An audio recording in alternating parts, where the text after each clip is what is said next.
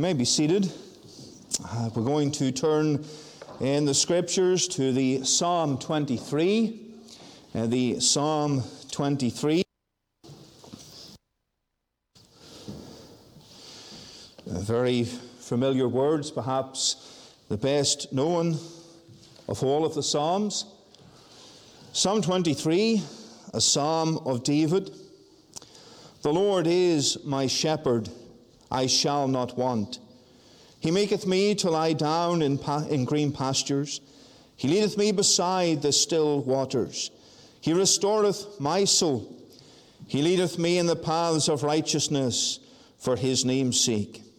Yea, though I walk through the valley of the shadow of death, I will fear no evil, for thou art with me. Thy rod and thy staff, they comfort me. Thou preparest a table before me in the presence of mine enemies.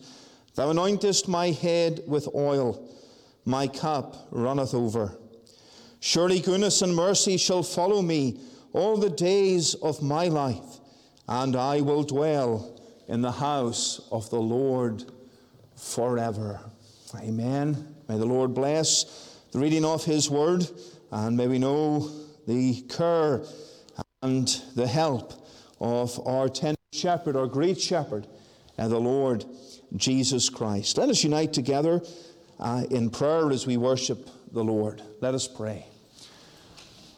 Our eternal God and our Father in heaven, we give thee thanks today that we can enter into thy courts with praise and thanksgiving in our hearts. And we thank thee today that we can lift our voices to thee, rejoicing in who thou art. And we thank thee that as thy people and as those who have been saved by the power of Christ, we can cry out that it is well with our souls. And we thank thee that thou art our God and our Savior and our Redeemer. And we rejoice, Father, we can come today to worship thee and to give thee all the honor and all the glory. And we thank thee, Father, for thy salvation. We thank thee for establishing thy church here in this place. We thank thee for every individual, every family represented today, and we rejoice we can come together as a church and as a family of believers to worship thee. And Father, we pray that thou would be pleased to be with us this day. May we not be distracted from our worship. May our thoughts be upon the Savior, the Lamb of God, who taketh away the sin of the world. And our Father, we are mindful of the great need of society today. We think of so many in this season thinking about others and receiving and giving gifts and referring much to Christ and to the Nativity and to his incarnation, yet there is little thought of who he is, little thought of the one who was laid in the manger, being the Savior of sinners and the judge of this world. And, oh God, we pray that thou would move in our society, move here in this area to the saving of souls. And may men and women consider their latter end. And that great question, where will I spend eternity? And we pray, O God, that thou would, through thy Spirit, stress the need of eternal matters upon souls, that men and women may look to thee and know thy so great salvation. Our Father, we do thank thee for thy blessings upon us. We think of Friday evening and our social here as we gathered together and sang thy praises and considered thy truth. We thank thee for the fellowship as well, and we thank thee for the Sunday school and the children and families who took part. We pray that thou would bless each one, and we pray that all our families here would know the blessing of God and thy safety and thy protection, and most importantly, thy so great salvation. Father, unite families in Christ, we pray. We do remember the needs we have as a congregation. Father, remember the Hansons, remember our sister Debbie as well, and others who need thy help and thy touch. Remember our brother Colin, his mom, his niece as well, and all those needs that we have as thy people. We thank thee we can look to thee, and we can bring our cares before the Lord, knowing that he careth for us. And Father, today as we come and worship, forgive us for our sins. Convict us of our sins, we pray, that we would flee them and flee on to the Saviour. And we pray that thou would be graciously near to us. Give us joy, give us thankfulness as we gather together. And we pray thou would give us a teachable spirit as we turn to the Word of God. And may thy word and thy teaching and thy instruction be written upon our hearts by thy Spirit. Father, bless us. Meet our needs, meet the needs of our denomination, our sister churches. Bless today across this continent as we gather together. And may Christ have all the glory and all the praise we ask for his sake. Amen. Amen. We're going to turn in our hymnals again, the hymn 371. 371, the bulletin has a mistake in it. And our brother gave me the hymns yesterday, and there was a mistake in one number. And then I made a mistake this evening in writing the hymns down. And so there's a similar situation this evening. But 371 is the hymn we're singing. And when peace like a river attendeth my way, when sorrows like sea billows roll. What great words we have here. Whatever my lot thou hast taught me to say, it is well with my soul. Can you say that today? Can you sing it? Can you sing it? It doesn't matter whether it's in tune or not, but can you sing it from the heart? It is well with my soul. 371, and we'll stand to praise the Lord.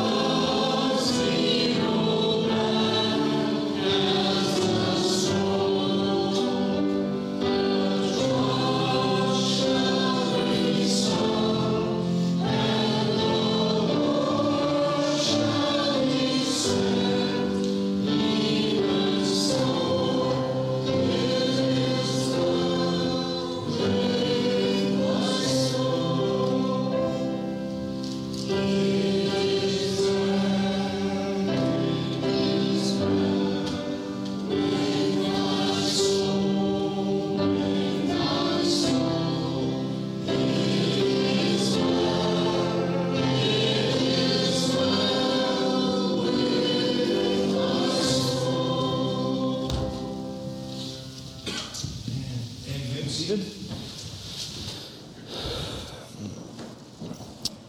We're going to turn in the Word of God this morning to 1 Timothy chapter 2.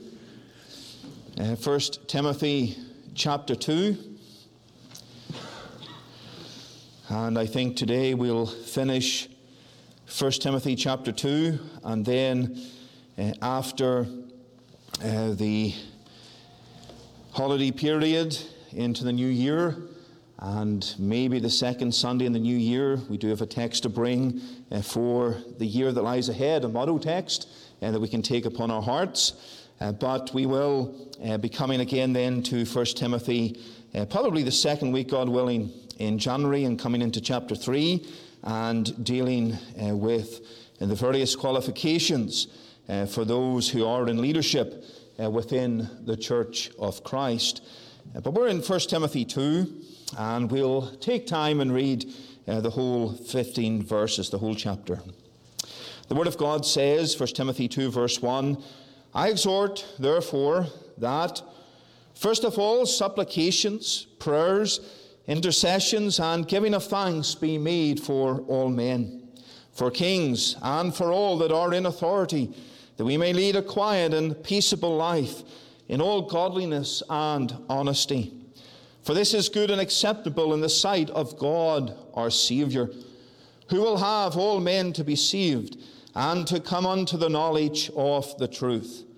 For there is one God and one mediator between God and men, the man Christ Jesus, who gave himself a ransom for all, to be testified in due time. Whereunto I am ordained a preacher and an apostle. I speak the truth in Christ, and lie not, a teacher of the Gentiles in faith and verity. I will therefore that men pray everywhere, lifting up holy hands without wrath and doubting. In like manner also that women adorn themselves in modest apparel, with shamefacedness and sobriety, not with broided hair or gold or pearls or costly array, but which becometh women professing godliness with good works. Let the women learn in silence with all subjection. But I suffer not a woman to teach, nor to usurp authority over the man, but to be in silence. For Adam was first formed, then Eve. Adam was not deceived, but the woman being deceived was in the transgression. Notwithstanding, she shall be saved in childbearing, if they continue in faith and charity and holiness with sobriety. Amen. And may the Lord bless the reading of his precious and infallible word this morning. Let me give another word of welcome to each one gathered in. We trust the Lord will bless. And to those watching online, we welcome you as well. And we trust that wherever you may be, the Lord will bless you. And we do encourage you to stay with us and to view the whole service as you gather with us today through the means of the internet. Do remember the various services for the remainder of today. After the service this morning, please join with us downstairs for some light refreshments. There are a number, I think, pastries and different things left over from our social on Friday evening.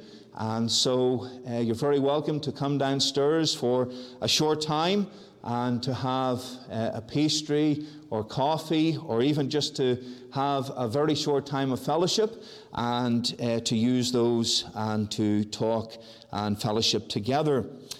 We will also be showing the Korean mission trip presentation in the prayer room for those who would like to view it. The Reverend Saunders, the moderator of our denomination, went to Korea recently. We have a mission work there, and he produced around 16 to 17 minutes of a PowerPoint presentation. He talks through the work there. We viewed it on Wednesday evening at the prayer meeting, and there were I think there were sound issues for quite a number of people at the prayer meeting, those who were watching on Zoom, and so they didn't get to see the whole presentation or hear the whole presentation. And so for those individuals especially, and for others who would like to view it who weren't there, others maybe who want to see it again, after the service we'll show it in the prayer room. for around 16, 17 minutes. So you can go get a cup of coffee, get a pastry or something, and then go into the prayer room. And when everyone is gathered, we will do that presentation. So we do encourage you to stay, and it is a last-minute announcement, but we trust that you'll be able to join with us. And then tonight, 5:30 is our prayer meeting, and our evening worship at 6. Wednesday is the prayer meeting at 7:30. We will not be watching Reverend Saunders' report on Wednesday evening. I think that is still in the bulletin. I forgot to remove it. So it will be a usual meeting with myself. Next Lord's Day, there is no Sunday school. It recommences after the new year. And then on the 31st of December, the preacher at both services will be Mr. Stephen Boyd, and I'll be preaching in our Calvary congregation that Lord's Day. The next women's breakfast and the next men's prayer meeting will be on Saturday, the 6th of January, the usual times of 9 a.m. and 7:30. And we have a week of prayer that will be held on Zoom from Monday the 8th to Friday the 12th of January at 7 p.m. each night. Our evening prayer meeting will be held in person as normal at 7:30, so do remember that. There's still there's still TBS calendars available, and do remember those on the hall table. And the Canadian Lord's Day Association has sent us their magazine. So it is on the table as well, so do take a copy of that on your way out. These are all the announcements. They're subject to the will of God, and we're going to turn in our hymnals to the hymn 497. 497, He leadeth me, O blessed thought, O words with heavenly comfort fraught. 497 will remain seated while our tithes and offerings are received.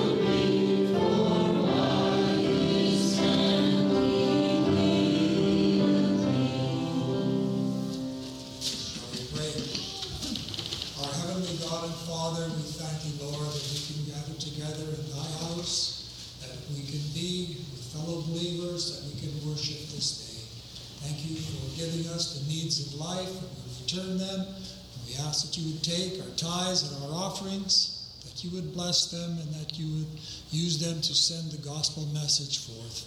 Bless that message in this house today. Bless our pastors. He would bring a word. And we ask that you'd speak to each heart, that you would tune us into thy word, that we would take it in. Help us to worship our Savior. We thank thee, Lord, for your goodness to us. We ask all these things in Jesus' wonderful name. Amen.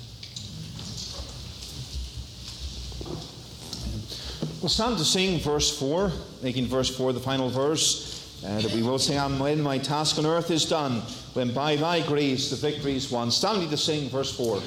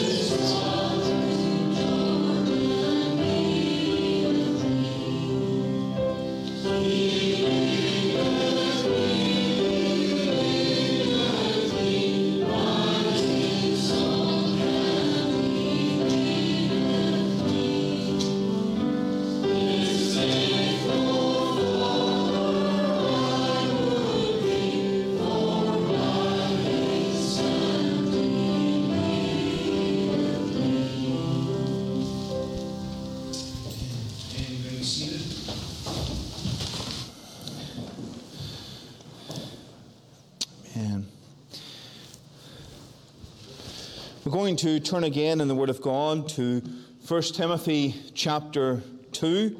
1 Timothy chapter 2.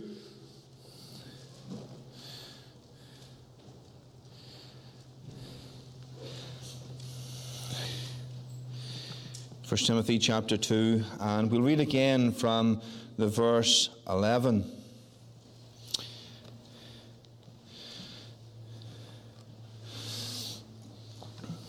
The Word of God says, "Let the woman learn in silence with all subjection. But I suffer not a woman to teach, nor to usurp authority over the man, but to be in silence.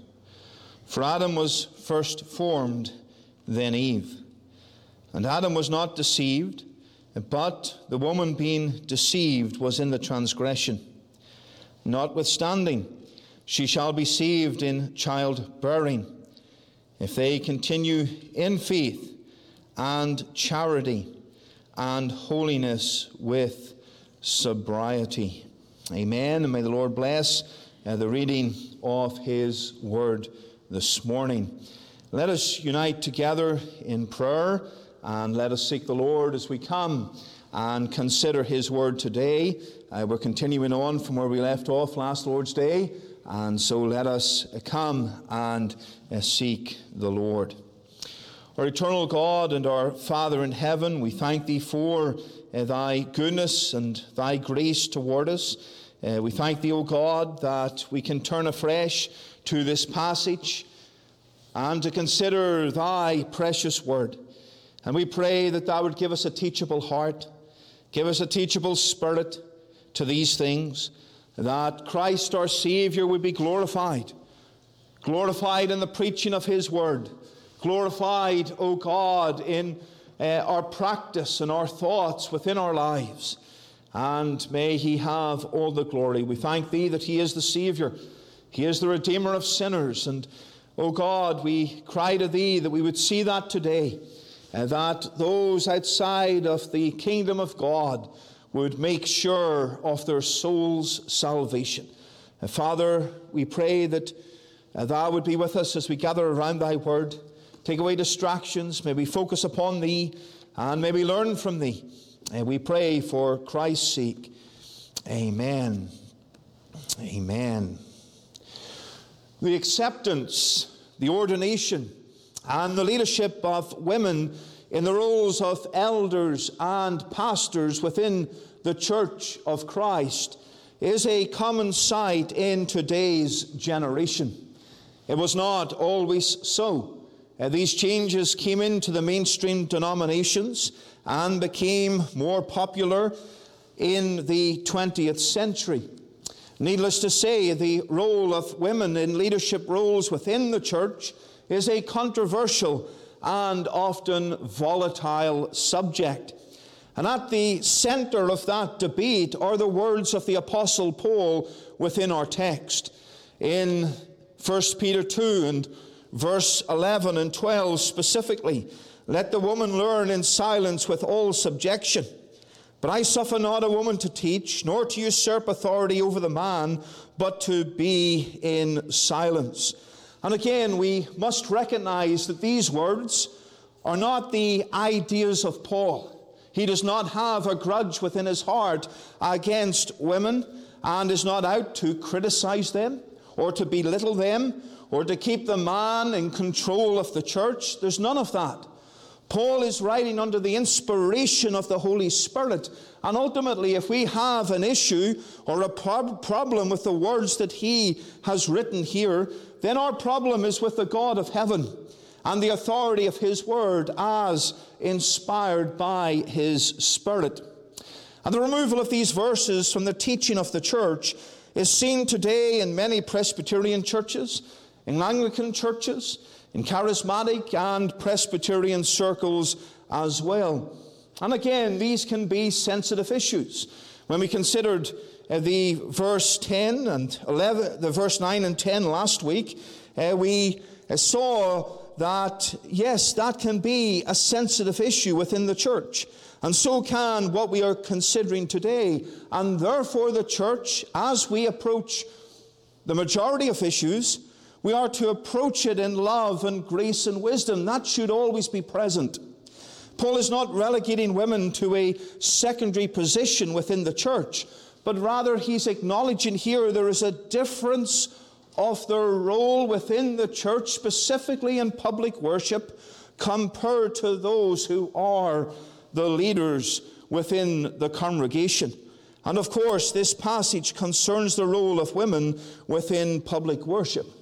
Last week we considered our first point, a God-glorifying modesty, from verses 9 to 10. And we looked at the words used by the apostle and instructed that the dress and apparel of the worshipper should not distract from the solemnity of the act of worship. It should not take away our attention from God. And that is important and vital to us all, but in the context of the text, to the ladies. And we encourage you to go online to our sermon audio page to listen to that sermon if you have not already heard it. Because here today we have two more points that carry on from last week. This is a separate sermon now on its own, but it is obviously connected to what went before last week. And so we come to our remaining 2 points, and considering women within the church, part 2, godly women within the church, part 2. And we see firstly then, or secondly, following from last week, a God-glorifying subjection. A God-glorifying subjection. Verses 11 to 12 teach us that within the context of the church and worship, there is to be a subjection by those who are the ladies within a congregation. And that subjection is not to glorify man. It is a subjection that glorifies God. Let us commence this point by asking an important question. And when we look at these verses have been abused in Christian circles. These verses have been abused in Reformed Christian circles. And the question is this: do women make a valuable contribution? Do Christian women make a valuable contribution to the life and witness of the church collectively, and also to everyone individually, including the men? And the logic and the real answer is yes. And if we are to examine ourselves and examine our own personal Christian lives and examine the life of this congregation, the logical and real answer is yes. We all make, men and women included, make valuable contributions to the life and witness of our congregation and individually. And this is not something that we should question. This is not something the apostle is questioning here. Women have a vital part to play in the church. I want you to turn to Acts chapter 1 and the verse 14. Acts chapter 1 and the verse 14. We find here the disciples are in the upper room.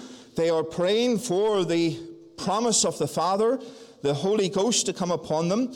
And it says, these all continued with one accord in prayer and supplication with the women, and Mary, the mother of Jesus, and with his brethren. And so the women were there, present, when the disciples came apart and they prayed and they waited upon the promise of God concerning the Holy Spirit. In Romans chapter 16 and the verse 3, again we have in view women within the church. And Paul says, greet Priscilla and Aquila, a wife and her husband, my helpers in Christ Jesus. Here we have Priscilla, a woman within the church. And Paul refers to her as a helper. As a helper. I want you to turn to Acts chapter 18. Acts chapter 18, as you turn to that, we can see in Acts 16 that Lydia took the mission team into her own home after her conversion. And so Lydia is another woman in Scripture who was used by God to help and bless the work of the gospel. And we find in verse 24 of Acts 18, Apollos comes on the scene. He's an eloquent man. He's mighty in the Scriptures. Verse 25, we find that he knew only the baptism of John. And verse 26 tells us, whom when Aquila and Priscilla had heard, they took him unto, not him, the husband, but unto them, and expounded unto him the way of God more perfectly. And there was a blessing then came upon the future ministry of Apollos. Again, working alongside her husband, but being involved in blessing and instruction and being a vital part of the church of Christ. And these ladies did much for the cause of the gospel of Christ. So let us establish, as we come to this thought about God glorifying subjection, let us establish, just in case it is in doubt, that ladies play a vital and valuable role within the church. That's what we believe. That's what we hold to. That is what we experience. Looking back at my experience, right back from when I was young, ladies taught me the things of God from an early age within the church. Ladies prayed for me. They encouraged me. They supported me. They taught me valuable lessons. And that includes everyone from my Sunday school teacher to my mother and my grandmother, to my wife, to many others as well. There wasn't authority other than parental roles, but there was a valuable contribution in learning and in instruction. And therefore, the point of this is, men, do not despise the ladies within the church. Do not think that you are over them, that somehow, because of what Paul is teaching here, they are second class, because they are not. We are to edify one another, and therefore there is much we can learn from one another, regardless of our gender within the church. And therefore we are to pray for the ladies, and they are to pray for the men.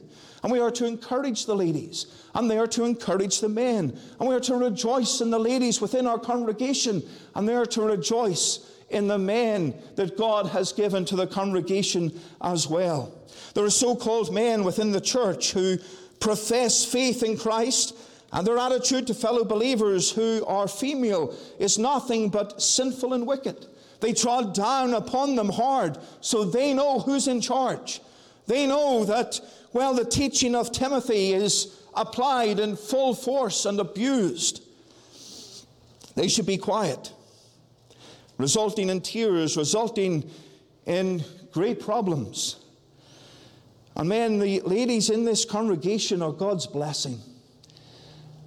As wives, and as mothers, and as grandmothers, and daughters, and examples in the faith, and fellow believers and sisters in the Lord. And we ought not to think anything different than that. This is not a text for the man to be exalted over the woman. This is a text that sets a God-given order within the church regarding leadership and regarding public worship. And we must also acknowledge, and Paul is acknowledging here as well, the blessedness of having women within the flock of God. So what does our text mean? It does not mean that the man lords himself as a tyrant or a dictator over the church. And of course we need to acknowledge as well, not every man is called by God to be in leadership in the church. We'll see that in the next chapter. But what does our text mean? What is this God-glorifying subjection all about? And the term subjection or submission, it could be translated as, is defined as all subjection in verse 11, or all submission. Let the woman learn in silence with all subjection. And Paul here is saying silence in the sense of there's a quietness, there's a stillness. He's not saying silence is, you be silent over there. Don't speak, but a stillness and a quietness and a love and a grace. That is what we understand here. There's a quietness and a stillness, and men need to have that as well when we come to hear the word of God in worship. There's a stillness and a quiet as we come and as we are taught the word of God. And here it is defined as all subjection. The similar things are said about the marriage union between a husband and his wife, Ephesians 5, the husband being the head. And of course, Christ is the great head. But all subjection is emphasized because a partial subjection is not subjection at all. It leaves a little bit of room to do your own thing, a little bit of room to rebel, a little bit of room not to listen. And true submission is a full submission. And ultimately, this is a submission not to men, not to the leaders within the church, but ultimately to God. It is His church. He is the teacher and source of truth. It is a subjection and a submissiveness to Him. It is about a heart that is surrendered to God. And we see here that these characteristics that Paul is dealing with regarding the godly woman, they're not just outwardly. They're not just outwardly. It is to do with the heart as well. A love for Christ and a love for Him within the soul will lead to these things and will lead to verse 9, this God-glorifying modesty and this God-glorifying subjection. And as we come later on, a God-glorifying attitude. It's an issue of the heart. True submission is not submitting because the husband or the pastor is going to shout or yell or be cross or in some way be hard upon you if you step out of line and you're afraid. That's not what we're talking about here. This is about submission to the Lord. And of course, the pastor and husband should not be like that. But it is a submission primarily to God. That as we come to worship, there's a silence, there's a submissiveness to the Word of God. That submissiveness does not mean that we do not discern what is being taught, that we do not consider and meditate upon it, or raise questions in due course. If there is something we don't understand or something we need to talk about to get resolved, it does not mean that we sit in silence and learn and say absolutely nothing, but it means that as the Word is being taught, that there is a silence and submissiveness, and questions and concerns can come after that. Submission, however, is seen as a bad thing in a modern context. It has been abused. And submission has been used to abuse women and others within society. And some of this attitude, being against submissiveness in society today, comes as a result of individuals who abuse positions of authority. And therefore, it is fundamental that the church understands and practices that which is true biblical submission. We have a responsibility to make sure that this principle of submission is never used to become a justification for abuse. And we are to resist the negative ideas of submission in society. And those to whom women and other men submit to in the church are men who are qualified. It's not just any man. It is men who are qualified, ultimately appointed by God. In 1 Timothy 3, we see godly men, men who are blameless. And there's a lesson here for men who are in positions of authority in the church and in home to be gentle men, and to be caring men, and to be godly men, and not men who abuse that authority. I want you to turn to Ephesians 5. Ephesians chapter 5 and the verse 21 to 24. Ephesians 5 verses 21 to 24. Here we have the husband and wife in submission. Submitting yourselves to one another in the fear of God. Wives, submit yourselves unto your own husbands as unto the Lord. For the husband is the head of the wife, even as Christ is the head of the church, and he is the Savior of the body. Therefore, as the church is subject unto Christ, so let the wives be to their own husbands in everything. Husbands, love your wives, even as Christ also loved the church and gave himself for it. And Paul here is talking about submission. It's not a negative thing. He's using wonderful language here to speak about the submissiveness between a wife and her husband and the love that there is to be here. But also he points to Christ. He points to Christ.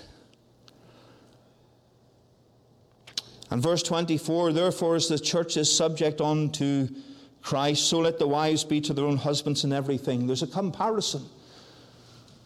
the church submits to Christ. And as there is subjection and submissiveness within the heart of the woman, there ought to be that in the man as well. It's a submissiveness ultimately to our Savior. And there's wonderful terms here. Paul is not dealing with this as a negative thing, it's a positive thing. It may not be easy to submit to God-given authority, but it is a blessed thing. And that is why we are to pray for those who are leaders, because submitting to their authority is submitting to Christ, and it's a blessed thing.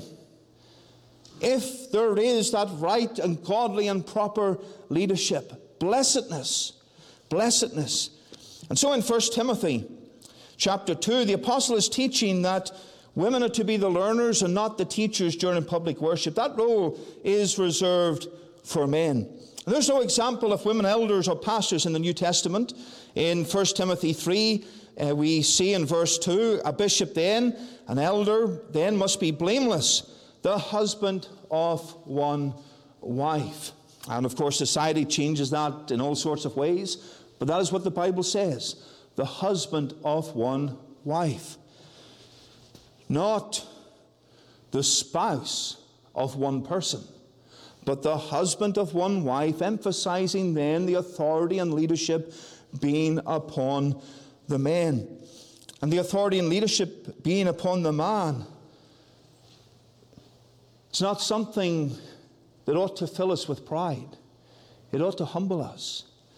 That the God of heaven, in His wonderful and sovereign grace, redeemed a sinner such as you or I, saved us, sanctified us, and saw fit in His divine plan to raise us up to be leaders within the church of Christ, caring for others, teaching others,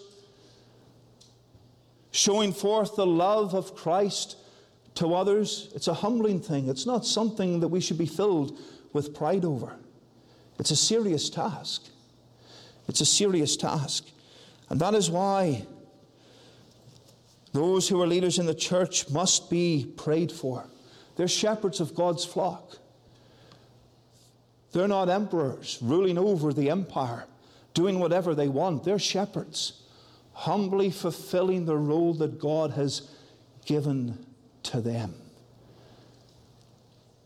And that is how leadership is to be approached. And as the women learn in silence with all subjection, and as Paul suffers not a woman to teach nor to usurp authority over the man, but to be in silence, that authority the man has is to be these things: a shepherd's authority, a shepherd's love, a shepherd's care that flows from his heart and his godliness and his relationship with Christ. And so the New Testament, in this regard, does not treat women as spiritually inferior. Certainly not. Christ spoke to women. He healed women. Women ministered unto Him. He appeared to women after His resurrection. We see the important role women play within the church. But the New Testament roles of leadership are different for men and for women. And so how are women to approach the public worship of God? With submissiveness and with subjection, quietly, with stillness.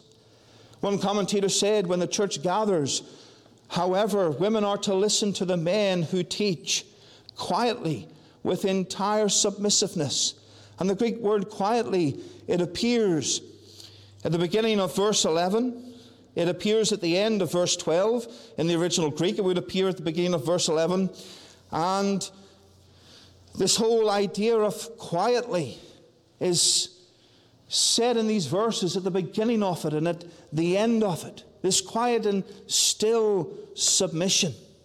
It is a silence regarding the public ministry of the Word. There is to be a learning and not teaching. Now, we're not talking about the teaching of children. We're not talking about instructing others outside of public worship. We're talking about the context of what we're doing this morning. The public worship of God.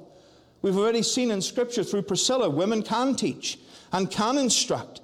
And there are places that can happen, but there is one place that cannot happen. And that is what Paul is emphasizing here within the confines of the service of public worship. And here we find that this is regarding the teaching of doctrine and the teaching of the truth of God.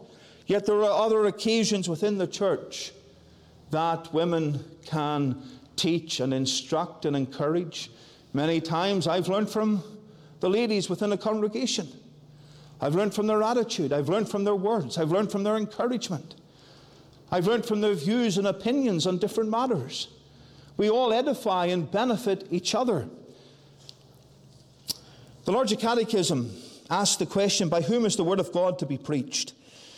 And the answer is given, the Word of God is to be preached only by such as are sufficiently gifted and also duly approved and called to that office. And therefore we find that it's limiting not just women, but it's also limiting men. Only certain men. Only certain men. And the whole idea then of submission emphasizes to us the need of strong, godly men within the church. Consistent men. Good men. Gracious men. Men to be submitted unto. But ultimately, as I've said, we submit to the Lord Jesus Christ, who is the head of his church. But there's this great lesson in submission. Yes, there's a context for the women here, and a context to come to worship and to learn in stillness and quietness and to hear God's truth and have it applied to your heart. But there is a need then for strong and godly men within the church of Christ to be able to do that. Men who are submitted themselves unto the Savior. I mentioned, I believe it was on Wednesday evening, the need that we have as a denomination for men, strong men, godly men, to lead congregations. Why? We have a number of vacancies in our denomination. And we have a need for ministers. This congregation has known something of that yourself over the past number of years. And the need for men and the need for a pastor. And there are other churches that are in the same position. And there are men within our denomination who have labored for Christ for decades. But now they're older in years. And the time will come when someone else will need to take over the ropes and to hold the reins and preach the Word of God and lead. And there is a need then for men who are good, strong, godly men that we can submit to and congregations can submit to by the grace of God. And we're to pray for that. It is a great need. A great need. Not only for ministers, but for elders within our congregations as well, and for deacons within our congregations. Although that work is a temporal work, there are spiritual aspects of it, and godly men are to be involved. And so there is a need for these men. And there's a need then for this learning in silence with all subjection. The two go together, I believe. The two go together. If a man is not godly and consistent and gracious and loving and filled with the Spirit of God, how can he be submitted unto? And so let us pray as a congregation for this, that there would be that God-glorifying modesty and that God-glorifying subjection, submitting ultimately to the Lord Jesus Christ. But have you submitted to him yourself? Have you submitted to him regarding his gospel and his salvation? Have you repented of your sin and said to the Savior that he is your Lord and your Master?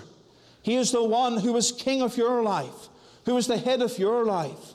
This submission to the Word of God and to the teachers of God's Word, it must start with submission to Christ in the gospel. How can you submit to men who preach the word of Christ and represent Christ in the sense of preaching the truth of Christ if you're not submitted to Christ yourself? If you do not love him in your heart? If your love for him is non-existent because you've never trusted him as Savior? Oh, that you would turn to him today, that he would be your Lord, he would be your Master, that All this that we've said about submission will be done out of love because Christ is your Savior, and ultimately you're submitting to Him and to His rule and His reign within your life. Or that you would submit to Him, who is the blessed and the glorious Savior of sinners. And then we have, secondly and finally here, a God-glorifying attitude. A God-glorifying attitude. We've had modesty, we've had subjection, we have now attitude. And Paul deals with the creation design of Adam. He gives reasons for this, why the woman is not to teach. He says, for Adam, verse 13, was first formed, then Eve. And Adam was not deceived, but the woman being deceived was in the transgression. And in the covenant that God established, Adam was the federal head. Christ is our head, our representative, but it was Adam who represented the human race. Society will say, well, this subjection is a corruption. This can't be right. And Paul points out that Eve was deceived. He's not blaming the fall upon the woman or women, but he's using it to show what happened when Eve took the lead in the headship and the fall resulted. Not from mere disobedience to God's commandment, but from a violation of God's appointed roles for men and women. Adam was still deceived. We need to make that clear. He was still guilty. It is called Adam's sin. He was our federal head in the covenant of God. But we see then what the apostle is saying in these verses, just very briefly before we close, about the right attitude. In verse 15, notwithstanding she shall be saved in childbearing, if they continue in faith and charity and holiness with sobriety. What is Paul teaching here? Has he lost the plot somehow? Is he saying that women will be saved if they bear children? No, he's not saying that. What he is saying is that this is the role of women within society. They are those who bring children into the world, those who bear children. Or the general role of women, we could say. This does not mean women need to give birth to be saved, but it's a recognition of our role within society. And attitude towards this role, an attitude toward the Lord. A man does not bring a child into the world. That is not God's order. A man teaches within the church of Christ. That is God's order. But this role is one that is reserved for women in the plan and purpose of God. Notwithstanding, she shall be saved in childbearing, if they continue in faith and charity and holiness with sobriety. And he's again emphasizing here spiritual characteristics, a spiritual attitude. A spiritual attitude. When we think of the mother of the Savior, if she had not given birth to Christ, where would we be today? We remember that at this time of year, the coming of the Savior into the world. And there's a reminder that we have hope because of Christ. And we have salvation from sin because of Christ. And so Paul is emphasizing a godly attitude. There's to be faith in the Lord. There's to be charity or love with holiness and sobriety, which is self-control. These are the characteristics, the attitude that the women are to display, and of course the men as well. It does not mean men are not to have faith and holiness and charity and love and sobriety, but the context is the ladies. And our attitude should be an attitude that glorifies God. Whether we are male, whether we are female, we're to have an attitude, and an attitude in the work of God, an attitude within the structures of the Church of Christ, an attitude within our families, an attitude in the public worship of God that is glorifying to Him. Faith and charity and holiness and sobriety within that great context of our Christian lives. It is to be God glorifying. Dear believer, do you desire to glorify God today? Glorify Him by modesty and placing the attention not on yourself, but upon Him. Glorifying Him with subjection to Him, to those within the church who are the oversight of the church, but ultimately because of Christ. And are you glorifying the Lord with your attitude? Putting Him first, desiring to bring glory to Him, having an attitude of faith and charity and holiness and sobriety. Oh, that we would. Oh, that we would, and put Christ first in all things. May the Lord bless his word this morning for his name's sake. Amen. Amen. We're going to turn in closing to the hymn 332. The hymn 332. Just as I am, without one plea, but that thy blood was shed for me. And we'll sing verse 1, verse 4, and verse 6. Verse 1, 4, and 6, standing to sing. Do you remember there is coffee prepared downstairs and some of the sweet treats from Friday evening. And then we'll set up the PowerPoint very quickly for those who want to see. But go get a cup of coffee, go get something to eat, and you can take it into the prayer room and watch that PowerPoint. 332, verses 1, 4, and 6, standing to sing, please.